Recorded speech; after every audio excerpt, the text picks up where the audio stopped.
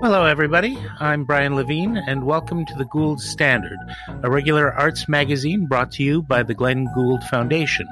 We bring you conversations with remarkable people from across the world of the arts, and if music, reading, theater, dance, visual art, and film are part of your essential soul therapy in these troubled times, you've come to the right place. Be sure to press like, share, and subscribe. Add your comments, pose your questions, and be part of our community of friends and supporters. And to get more great content, please pay a visit to our website, www.glenngould.ca. And if you're feeling so inclined, you can make a donation. We are a registered Canadian charity. Now, today, we'll be speaking with, and I think this is no exaggeration, one of the truly outstanding actors of our day. Regina, Saskatchewan-born Tatiana Maslany exploded into the public spotlight with her landmark portrayal of multiple roles, the clone sistras, in the hit Canadian TV series Orphan Black. But she was already a veteran with appearances in more than 20 films, numerous TV shows in Canada, including Heartland, Being Erica, and the adaptation of Margaret Atwood's The Robber Bride. But it was the contemporary sci-fi dramatic series Orphan Black that proved to be a turning point, not only reflecting our widespread anxieties about the impact of meddling with the human genome, but the series also explored a vast range of themes around women's empowerment, love, sexuality, sisterhood, and community. In the slam dunk obvious decision of the year, Tatiana was recognized with the Primetime Emmy Award in 2016 for Best Actress in a Dramatic Series. And in its 5 seasons on the air, Orphan Black created a passionate following among young women in the LGBTQ community and among people who just happen to get off on transcendent acting. Tatiana has gone on to score accolades in such films as Woman in Gold, Kaz and Dylan, Two Lovers and a Bear, and last year's Pink Wall, as well as on Broadway, starring opposite Bryan Cranston in the fourth wall-shattering production of Network.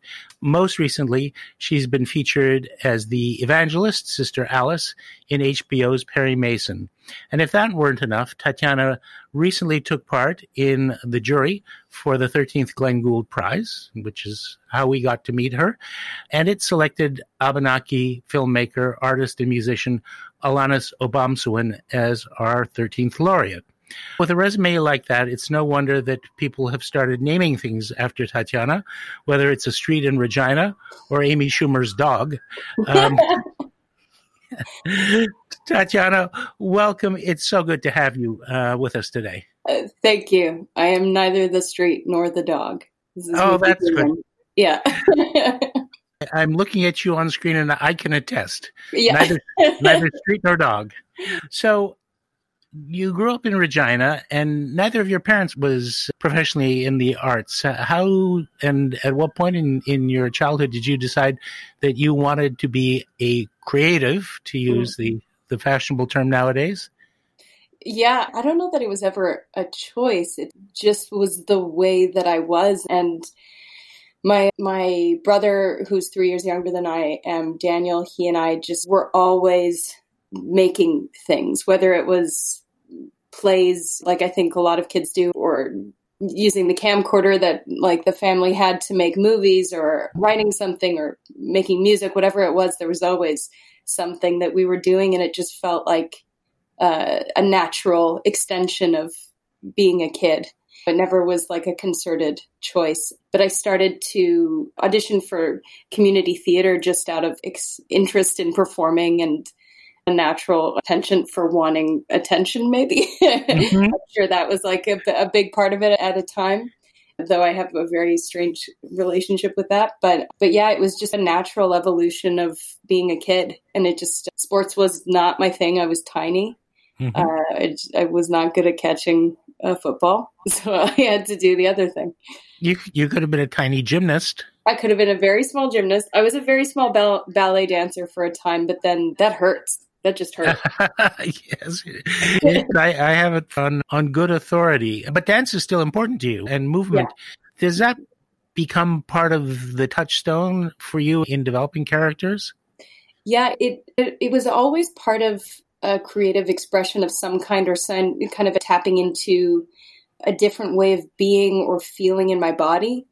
But it really became solidified for me as a technique for character creation when I started working on Orphan Black. And that was because I had to delineate so many different characters. Music felt like a way into an internal rhythm that I could tap into that was different than my own, and that was different than the previous character. So whether the beat was something that was pulsed, like a quick pace that would then move my body in a different way or move my brain in a different way, my thoughts would happen in a different pattern than if I was listening to something a bit more cinematic and internal. So it was a fun kind of really mechanical almost, but also emotional way to delineate the characters. Mm-hmm. That's really interesting. Now, you were also, and I think you still are, deeply involved with improv, right? I grew up I did French improv when I was a kid. And then I did high school improv through the Canadian Improv Games, which is an amazing thing that exists and I hope continues to exist. And then I did long form improv when I graduated high school with a company. You were a general fool. I was a general fool. I was the tiniest general fool. Did you get to be a general right away, or were you like a major fool to start with? And then I was a minor fool to begin with. But that really is interesting because obviously anytime you go out on stage, there's risk-taking, but there's nothing like the risk-taking of improv. And it actually reminds me, I've got it here somewhere, of actually a quote that's really stuck with me forever from another one of our Glenn Gould Prize laureates, the director Robert Lepage. And he said, and if you can relate this to improv, it's a good thing to celebrate excellence, but I think it's important to define what excellence is. For me, the excellence of artists should not be measured only by their successes and achievements, but also by their courage and the capacity to constantly put themselves in danger. Trial, error, and at times even public humiliation are as much a part of the process of defining one's uniqueness. Does that sort of resonate in terms of improv? Yes, absolutely. And that's the thing that is so addictive about doing improv, because it always puts you on that edge where you are on the verge of humiliation because you could totally blank. But then there's also that thing of being on the precipice almost gives you this permission to just fall and fly because you don't have a safety net. So there's a freedom there at the same time as it's like deeply risky. And I love that quote.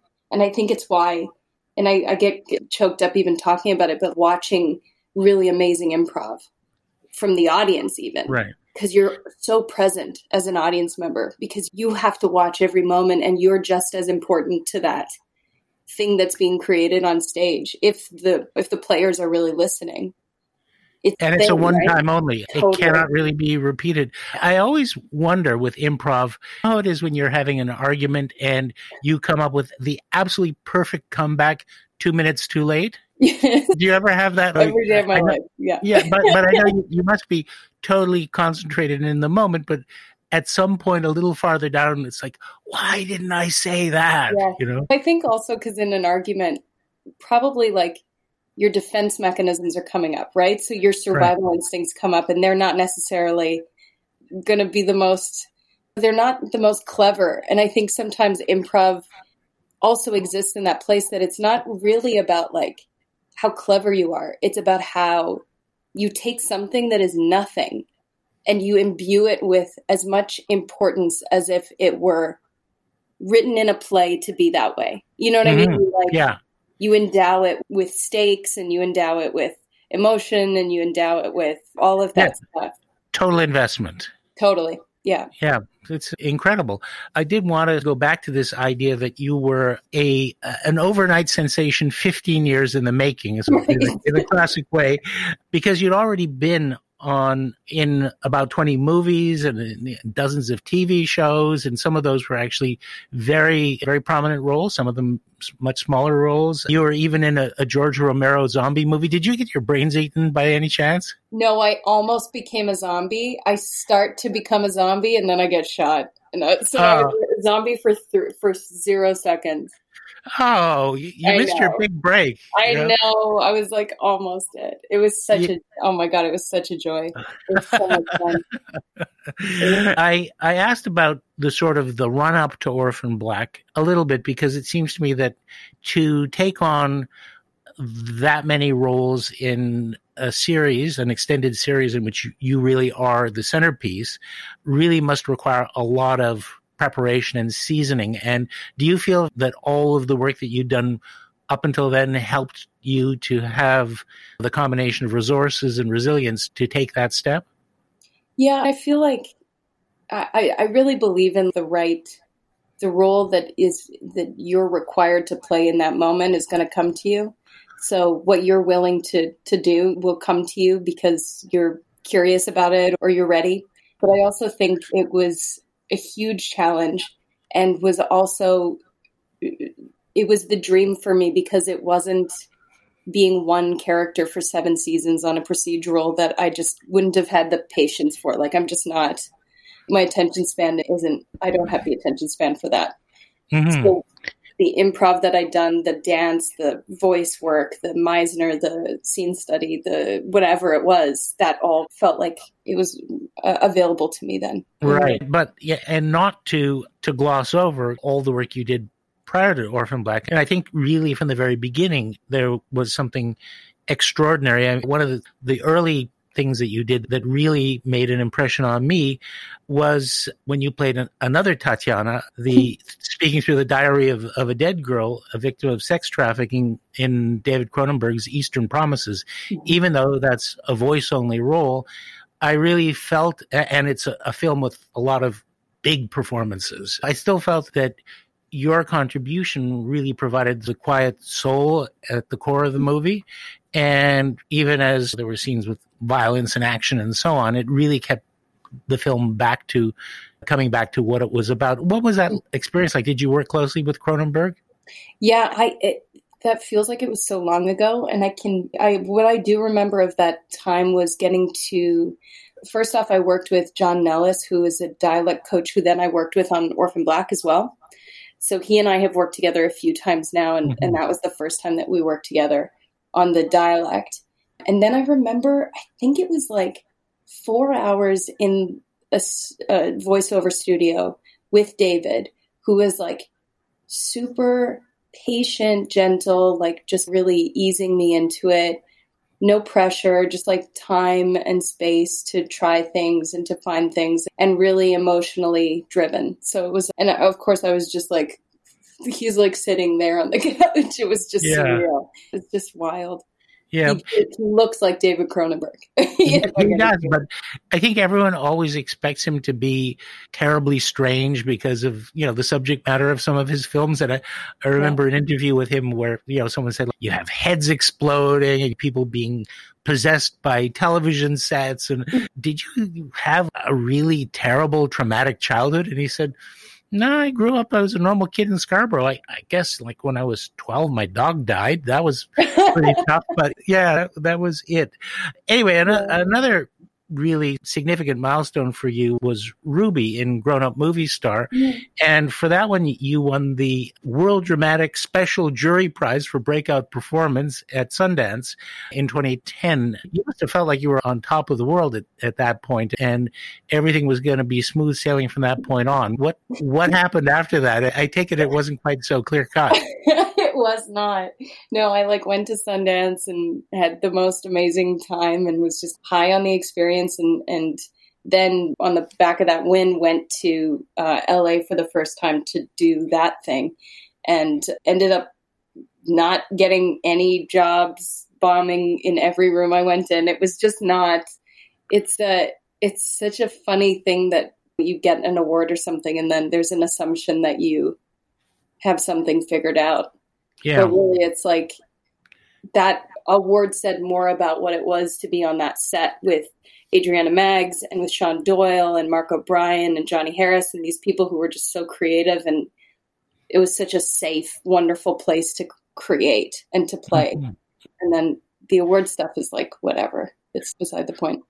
But I think also there's a kind of a latitude to be a non-typical star in Canadian film that maybe with the size of the budgets and the mindset of the casting directors and all the rest of it doesn't quite so much exist when you head off to LA. Yeah, and I think that at the time that was still a very rigid sort of aesthetic or whatever. There was something that people expected of a leading lady or man that now is beginning to change in this way that's so exciting to me. And at that time, I think I knew I wasn't like that. I knew I was different, and I loved being not right. I prided myself on that at the same time as I tried to conform to become that. But there was a part of me that innately knew I'm more interested in this thing over here, which is weirder and more darker, or there's more question marks around it than certainties. Yeah, absolutely. What is to become of Hollywood if they start making films about human beings? Can you imagine? Oh, it would be world coming to an end. Huh? We might all feel very seen suddenly. Can't have that. What a Absolutely mess. Not. Oh, no. Yeah, we might not have insecurities anymore about being odd. Exactly. Now, moving on to Orphan Black, because obviously any project that is 5 years of your life and allows you to explore such a range, that's going to be a big piece of any career. I'm assuming that it started off as an audition opportunity like any other, and that you were one among quite a few actors who got the call. When did you start to think that you might have a shot? And did you know from the beginning that this was going to be something special? Yeah, as soon as I read it and read this sort of premise, I felt like this was such a once-in-a-lifetime opportunity as an artist to get to try this.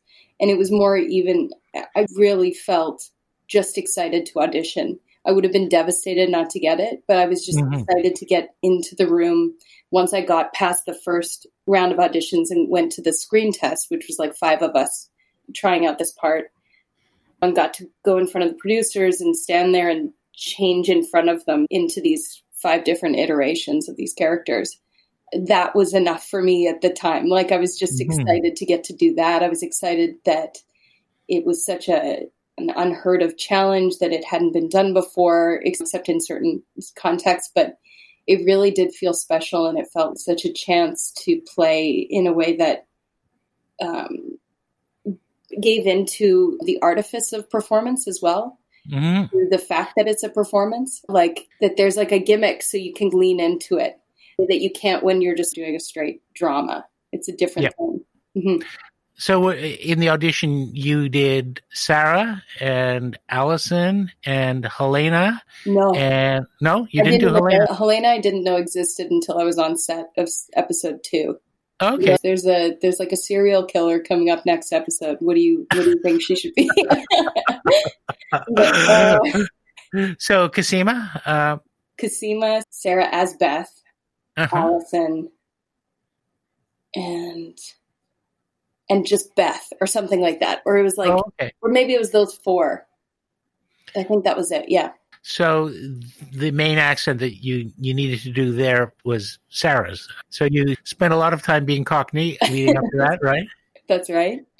Would have done my mom's heart proud. Oh, was she? Yeah, both my parents. Yeah. Where from? My mother from London and my dad from Liverpool. Oh, no way. I lived in Liverpool for a couple months. Ah, great. Well, my father was a lifelong fan of Everton, and consequently he died of a broken heart. Oh, no. Anyway, what strikes me about Orphan Black is, yes, it's great science fiction. It's great adventure. It has the concept of a shadowy organization that seemingly menaces people's lives and that they're powerless to resist. All of those are really strong features in terms of the plot, but it's really a show with an enormous heart that uses that science fiction artifice to, illuminate this incredible range of relationships and issues, identity and representation, the loss of freedom and agency for individuals in a corporate dominated environment, sisterhood, community, love, healing, and acceptance. And were you surprised at the level of passion that the show was received by, and especially in the LGBTQ community? Yeah, I feel like we knew it was, if we were talking about identity, we knew that we were exploring things that were relevant to like cisgender women, specifically in terms of autonomy, body, the rights to own your own body. But then when we came out the first season and went to Comic-Con and felt this wave of love from a lot of queer kids, gay, straight, trans, like all over the board, it was just really enlightening in terms of what that kind of representation means, similar to what you and I are talking about in terms of what if Hollywood actually represented people, human beings. Like, I'm just so excited about the things that are possible now, that change is being like forced finally, like, or finally stepped into or whatever. But there's so many stories that we haven't told that vitally make people feel seen and make people feel like they have a voice and they are part of a world. That I think, especially right now, what I've been feeling so much and what the jury was helpful in terms of was like that community, which I think is where artists and where a lot of queer people get their sense of themselves and their sense of their work or their passion or their love or whatever is in reflection with each other. In these communities that we build where we go, oh yeah, I think that way too, or that's so interesting, I've never seen it that way. When you build your identity around what you're acquiring through these communities. And I think that support, especially right now when we're so separate, is really vital. Yeah, absolutely. And in a way, it's encouraging that so many creative independent projects can exist. More power to the big franchises, because as long as Hollywood is rolling in dough from them, they can afford to take a little fling on creative and edgy independent projects. But there is something, in a way, personally subversive about Orphan Black, because we live in an increasingly individualistic world. You come from a place which was the birthplace of democratic socialism in Canada, Regina, the Regina Manifesto and the CCF, which is really all about strength through community. And the idea that we're atomized cogs in a big machine, separated and made part of an involuntary diaspora. They don't know who they are. They don't know what's being done with them. Most of them don't know that they have a fatal disease in their future. And the way they are able to learn to trust and love and reclaim their agency by coming together is both inspiring and moving, but it's also subversive in the current social and political context. They come together because of their differences, because their differences are actually the thing that makes them feel connected. They're so vastly different. They've been raised differently. They see the world differently. They have different privileges, or oppressions, but there's a commonality to their fight for their survival and for their right to live, right to exist. And that comes back to this idea of like, why do we march in the streets when not necessarily like my white rights are being like infringed on in any way, but what's the common goal that we're all striving towards in terms of equality? What I loved about it was that these characters were all kind of tropes that you would see female characters. They would look like this, they would speak like this, and you make a judgment. Oh, okay, that's that person. I can put that person in this box. But what we sought to do was open up that box and go, wait, what's actually inside? Why does that trope exist? What is that trope protecting? And so, yeah, it was a lot of fun. Right. And that really, I think you answered one of my curious questions, because I I heard you in an interview saying that Alison was one of your favorite characters, and yet she seems in some ways the most unlike you, someone who is, at least from at the start, an absolute archetypal suburbanite, living the life of quiet desperations in the three suburban Bs: bingos, barbecues, and bake sales. And so was it her growth out of that box that inspired you most about her? I think, yeah. And I think also that she was just so wrong all the time. She was so adamant that she was right, but she was always wrong. And I love that about her. Like, she upheld this idea, and I think a lot of cis women, trans women can relate to this, but this idea of perfection, this idea of perfect femininity, whatever that is, takes so many forms, but that kind of rigid heldness, holding, and then was really crumbling inside and was really the biggest mess of all, and really was making the most kind of egregious messes that were. Yes. And killed a lot of people. I wonder who she voted for in 2016. I don't even want to talk to her about that. I hope she regrets her choice. Right. I should say we are 4 days away from the U.S. elections. There is a certain extra frisson in the air, a certain crackle of anxiety. I don't even know what to. Yeah, I can't even imagine what's going to happen. Yeah, it'll be a different world on Wednesday, or maybe even possibly worse. But another thing about Orphan Black that must have been a special challenge for you is the complexity. First of all, it's complex from a plot development point of view, keeping the dyad free from regeneration and all the other layers of and the lineages of character. But it's also, by the time you were done, 8, 9, 10, I lost count, sets of personal histories and sets of relationships, and as well as just the affects of the character. How did you keep all of that straight in your mind? It became a muscle, really, and it really continued to be what I've always, I think, because we were doing so much so quickly, because it's Canadian television, so it moves at the fastest pace possible, no time. I had to trust my instincts in the moment. I'm not a plot person at all. I've seen certain movies over 50 times, and I'm still figuring out what's happening in it, but I'm so enthralled by how it's happening and how alive the performances are, or how emotional it is, or whatever it is. What's a 50-time movie for you? A Woman Under the Influence, Shaun of the Dead, There Will Be Blood. Like, honestly, A Woman Under the Influence, I'm still like, oh, she went, oh, okay, I see. And I've watched them so many times.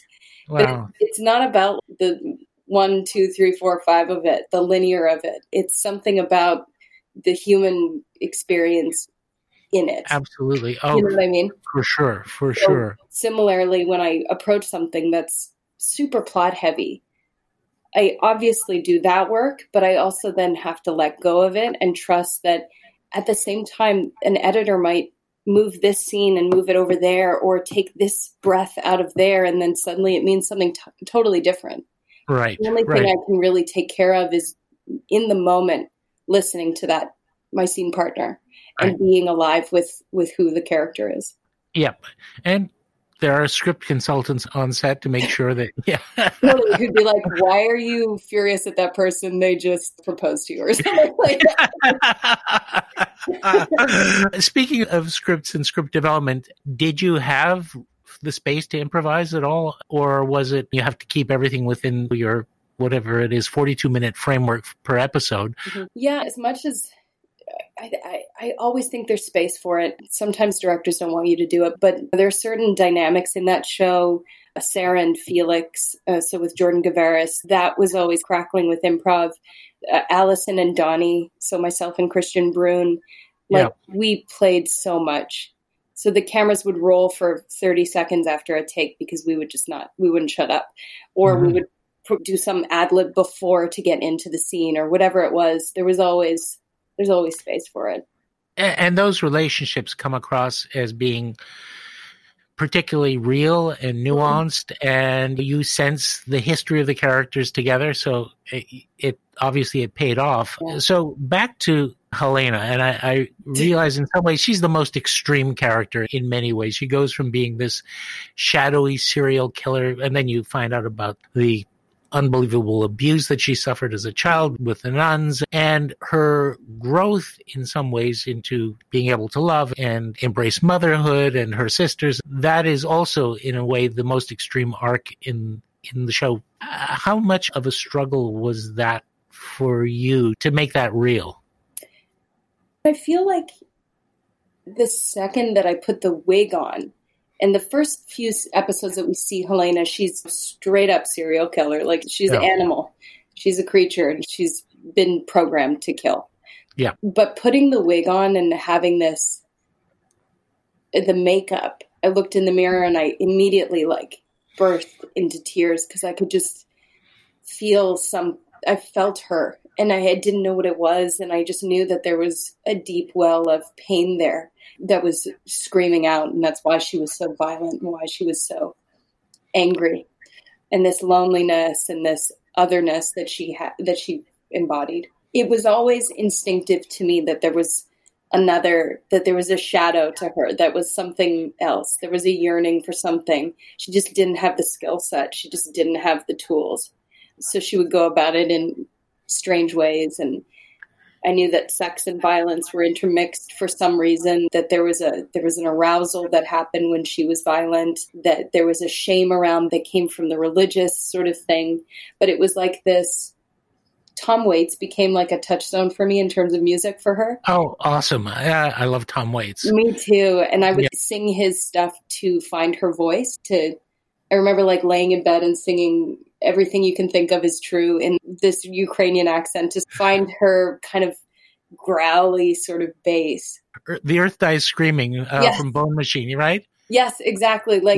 Just creature. And so for me, that was who she was. And at the same time, he has this beautiful lightness and this romance to his music too, and this sort of whimsy to it, and this kind of childish, I don't know. So it really felt true to me to have her.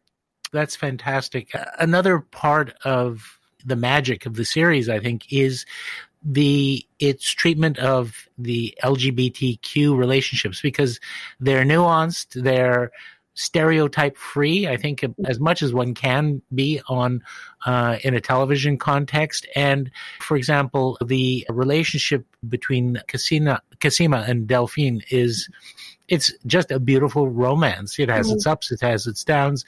There's struggle for trust. And I think that must also be extremely comforting and validating for people in the community. The Clone Club really feels like it is in itself sisterhood, brotherhood, personhood that draws an enormous amount of strength. It must feel like a really special privilege to have been part of the force of activating that community to come into being. Totally. And I think so much of creating a TV show or whatever is done in this vacuum of you're just trying to get it done, and you're just trying to make sure that it's as good as it can be.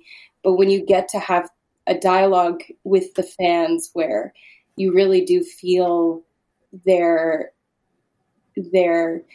fan art, or they're delving into the science of the show, or their appreciation of the LGBTQ characters' storylines, or their critique of it as well. And you start to feel that dialogue. It changes the way that going to work feels, and it changes it's no longer done in this vacuum that doesn't take into consideration what the world is. And as much as it's and I think that's something that I navigate as an artist is how do I stay true to an impulse or to a purity of creation outside of the noise of outside? And how do I also incorporate that, not noise, but that feedback from the outside that actually gives me so many more clues about what I could be doing? But also, you have not only given them a great story and great characters that they love, but you have contributed to something very important in their lives. And obviously, you've received awards as an ally, and from seeing at least one of your acceptance speeches, it clearly meant a lot to you on a deeply human level. And it's the kind of thing that an actor, an artist may go through an entire career without experiencing, to become part of people's lives that way. Yeah, it's such a privilege, and it's such an honor, and it gives an importance to showing up that I feel so lucky to have that. I don't even know what to say about it, but yeah. Right. Does that give you, not just in the aftermath of the series, but also moving forward in your choice of roles and how you carry yourself as a human being, some added sense of responsibility, some extra sense that there's a significance to what you do that you have to continue to express? I don't know that responsibility is the feeling, but it's like a consciousness. It doesn't feel like a burden. It feels like there's something more interesting to explore. What's the interesting thing to explore? What's something, and I've always followed this too as an artist, is what's the scariest thing I could do next? Or the thing that I haven't done yet? Or the thing that when I read it, I'm like, what? Like more question marks than certainties again. But I think having people watch, and there's certain kind of commentary that I don't try to really look into or buy into or whatever. Right. There are certain things that really mean something to me. Feminism is an important one, and LGBTQ issues, rights, stories. Those are the things that really resonate for me. And if I can, they're the things that light me up. So if I can explore them, then I'm so lucky to get to do that. Exactly. On a slightly lighter note, you've described yourself as having been a nerdy kid growing up, and comics may have had something to do with that. What's it like having a lifetime welcome mat out for you at every Comic-Con from now till the end of time?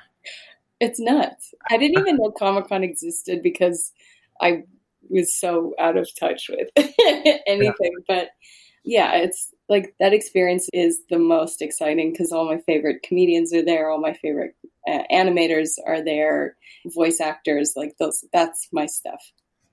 That's great. And clearly I have this sort of fantasy image of you basically getting the full Helena gear on and sneaking in as a fan. Do you think you could pass? I'd love that. I'd love to do that. If anyone spots you and sees that it's actually you. That's great. Yeah. You've also described how in finding the characters, getting the some physical elements, not just the movement, but also the makeup, the hair design, possibly some sort of particular object that they relate to, that it really is building the character from the outside in, which is really interesting to me, that so much of your concept could be informed or beginning to inhabit the role starts with just, when this character looks in the mirror, what does she see? Mm-hmm. Mm-hmm. It's more physical first. And so it's like instincts and responses. So if I'm seeing something in the mirror and having an emotional response to it, that tells me something about what's happening inside this person. Right, right. Or that gives me a clue as to like why they might look this way or what this defense is. Because I find aesthetic to be so curious and so exciting. It can be like denigrated as being flimsy, but I think it says, so much about us, what we choose to. You think of like Tom Waits. Yeah.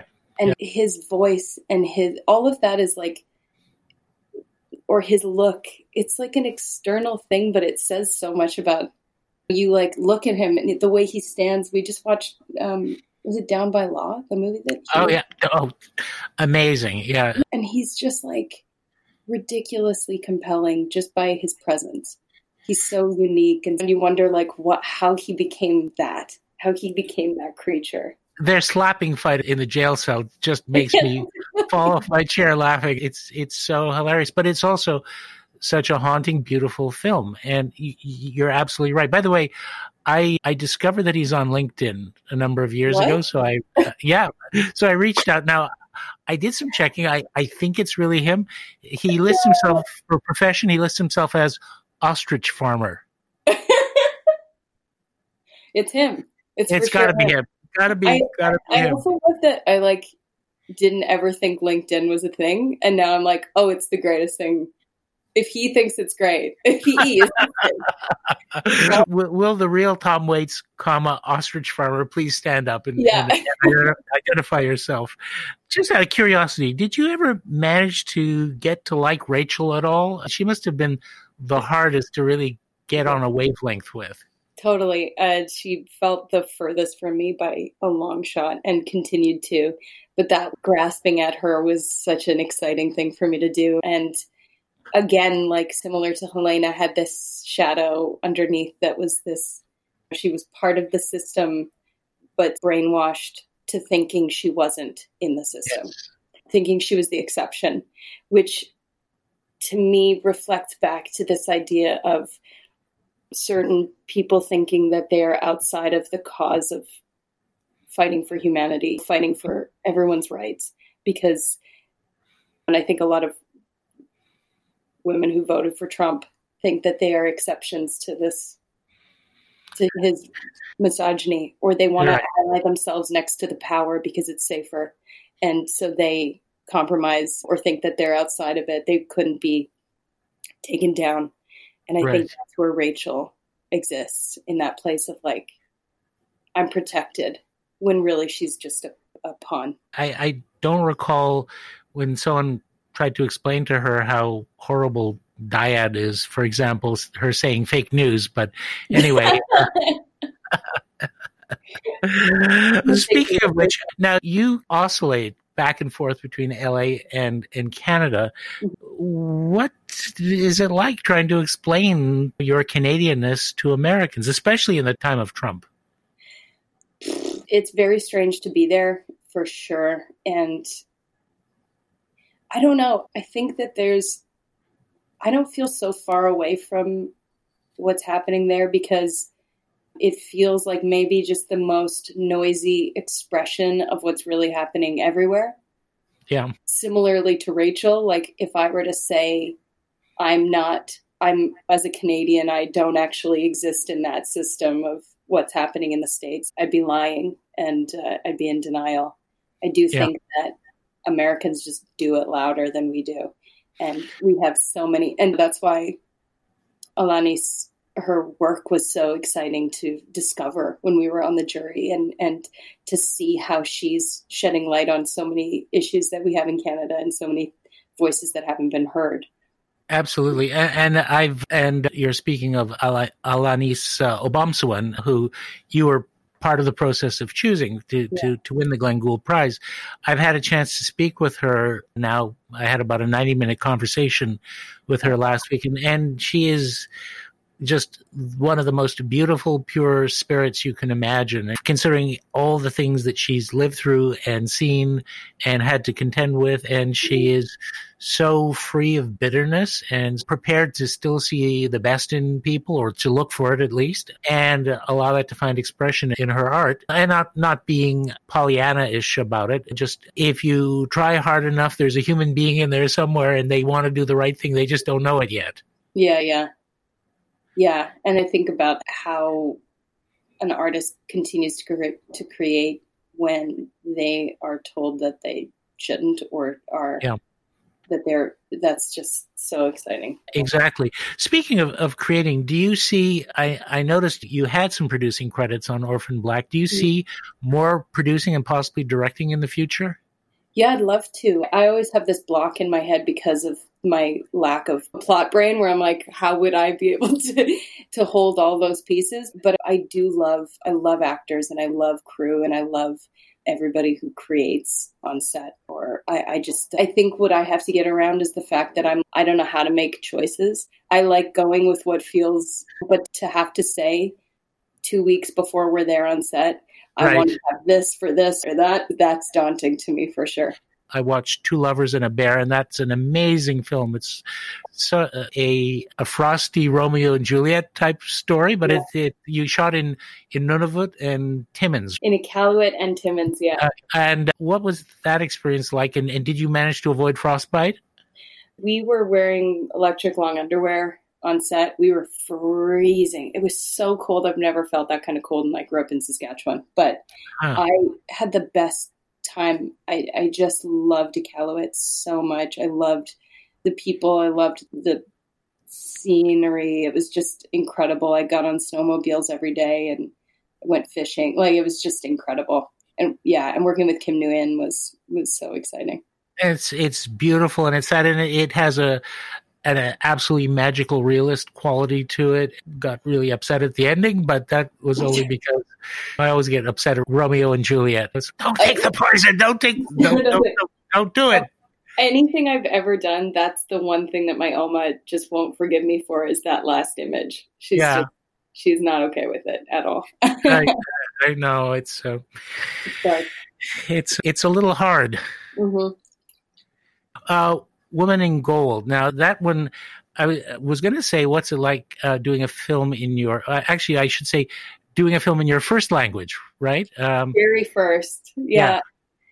So I spoke German throughout that entire film, and have had a history of learning German and speaking it with my family and studying it in high school and university. But then playing a native speaker who speaks with a specific dialect and is of a certain class, all of that stuff contributed to it being way harder than. Yeah. And it really is two films in one. So you probably, I'm going to guess, like never encountered or interacted at all with Helen Mirren or Ryan Reynolds. You were with the Vienna cast, right? Yeah, Helen and I passed each other and nodded, and that was about it. Yeah, but we were in Vienna, yeah. It's very persuasive. It's really compelling, and obviously you have these incredible sets and the historical backgrounds. It must have been a trip to do. Yeah, to be filming in the locations where it actually took place and to be walking in the streets where these things would have happened was really, you can feel that resonance for sure.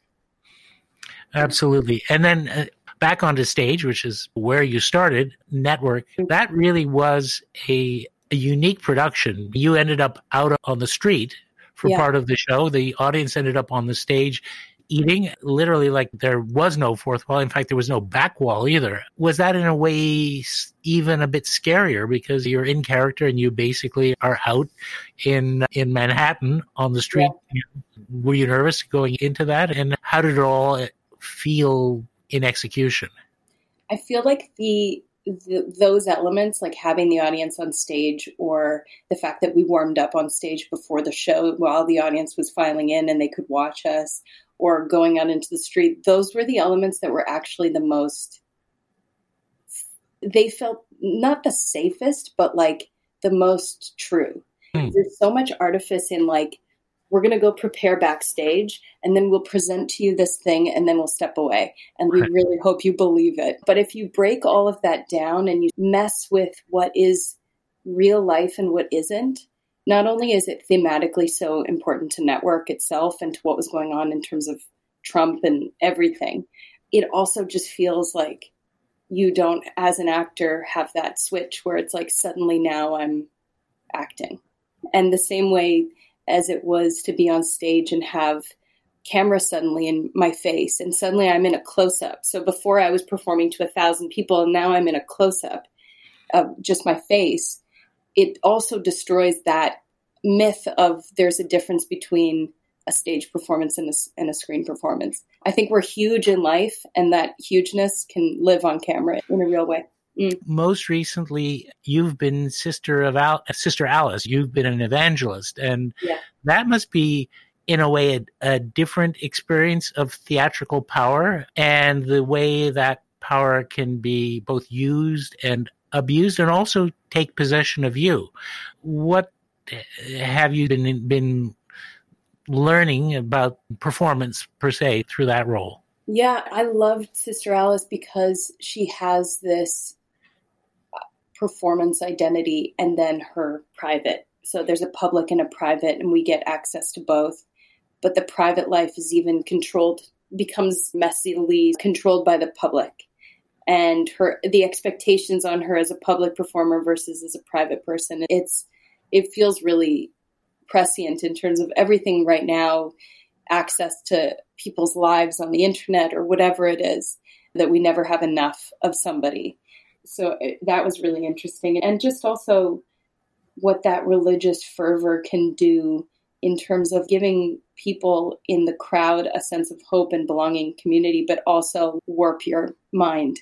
Yes. Into believing that that this baby is raised from the dead, or that this man can walk, and how the power of oratory can lead people to part with reality and do, once they're in the palm of your hand, terrible things. I understand that you modeled her a little bit after Aimee Semple McPherson, and her heyday was the same time that Hitler was doing the same thing with oratory across the oceans. That's a very dangerous power in a way. Yeah. When you think about, what it is to be part of a mob or a group that is listening to somebody affirm your greatest fears or your whatever and tell you that they're a safe haven. And also what was happening with Aimee was that the world was in a very hopeless place. Yes. And needing a boy in that, needing some kind of safety place to go that they could feel like there was a chance at redemption, right, or whatever.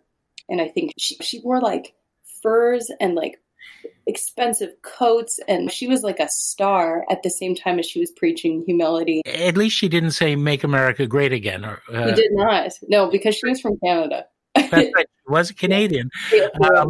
But it puts you in a lineage of great actresses who have played evangelists. Barbara Stanwyck did one, Gene Simmons in Elmer Gantry. Did you reference any of those performances at all? No, but I did find that Faye Dunaway had played Aimee Semple in a movie of the week, and I was like, I'm just picking up Faye Dunaway's sloppy seconds. I keep playing the character she's played.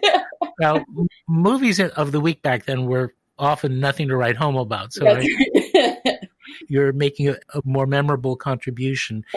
Any hints about things coming up in the future once you're free to go out and about again and get back on set?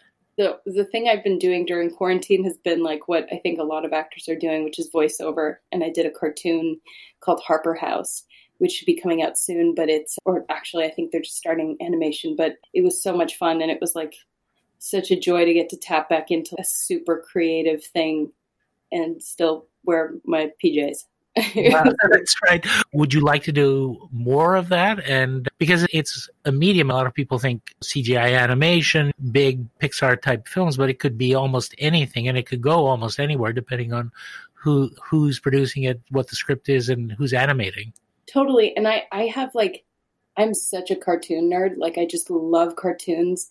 And I have so much reverence for like voice actors, but also for animators and creators of cartoons who are pushing the boundaries of what a world can look like, what a person can look like, how we can tell a story. BoJack Horseman did such incredible work with messing with our expectations of what a TV series could be. There's this show called The Midnight Gospel that I just became nuts about early quarantine that just breaks all of the conventions that you would expect and just is the most absurd thing on the planet. And right. I love that stuff. And we all owe a debt of gratitude to South Park. Right. Totally. Yeah. Totally. Absolutely. I remember when Bigger, Longer, and Uncut came out, their first feature, which of course was the place that the world learned to blame Canada. And I was buying a copy in a Best Buy in upstate New York for a friend. And the clerk, who was probably about 19 years old, she stopped and said, "Oh, is that good?" And I said, "I saw it in the theater and I thought I was going to die. I laughed so hard." And she said, "My father just loves that show." And I said, "Really? What does he do?" "He's a construction worker." And I thought, that's amazing. That's amazing in upstate New York.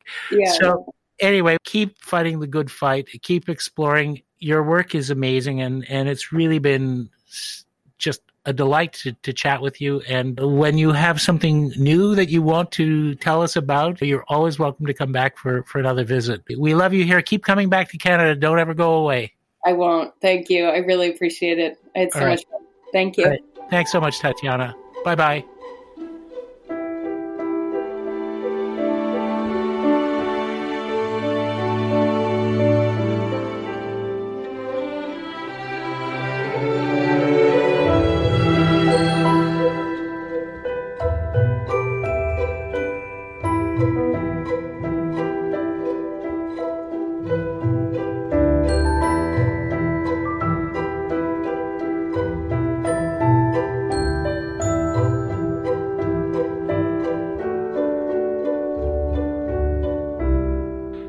Olivia, that was inspiring, I thought. I love Tatiana's work and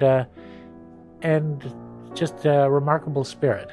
She is indeed, and it was an absolute pleasure meeting her and working with her as part of our 13th Glenn Gould Prize jury. So I knew having her as a podcast guest was sure to be a wonderful experience. Yeah, I'm really impressed at how much she throws herself into what she does. The level of passion and commitment as a juror, you could just feel it. And I think that also spills over into her social media presence, don't you think? Yeah, absolutely. Tatiana is an incredibly dynamic person, and her kindness and her warmth is just so present wherever she presents herself.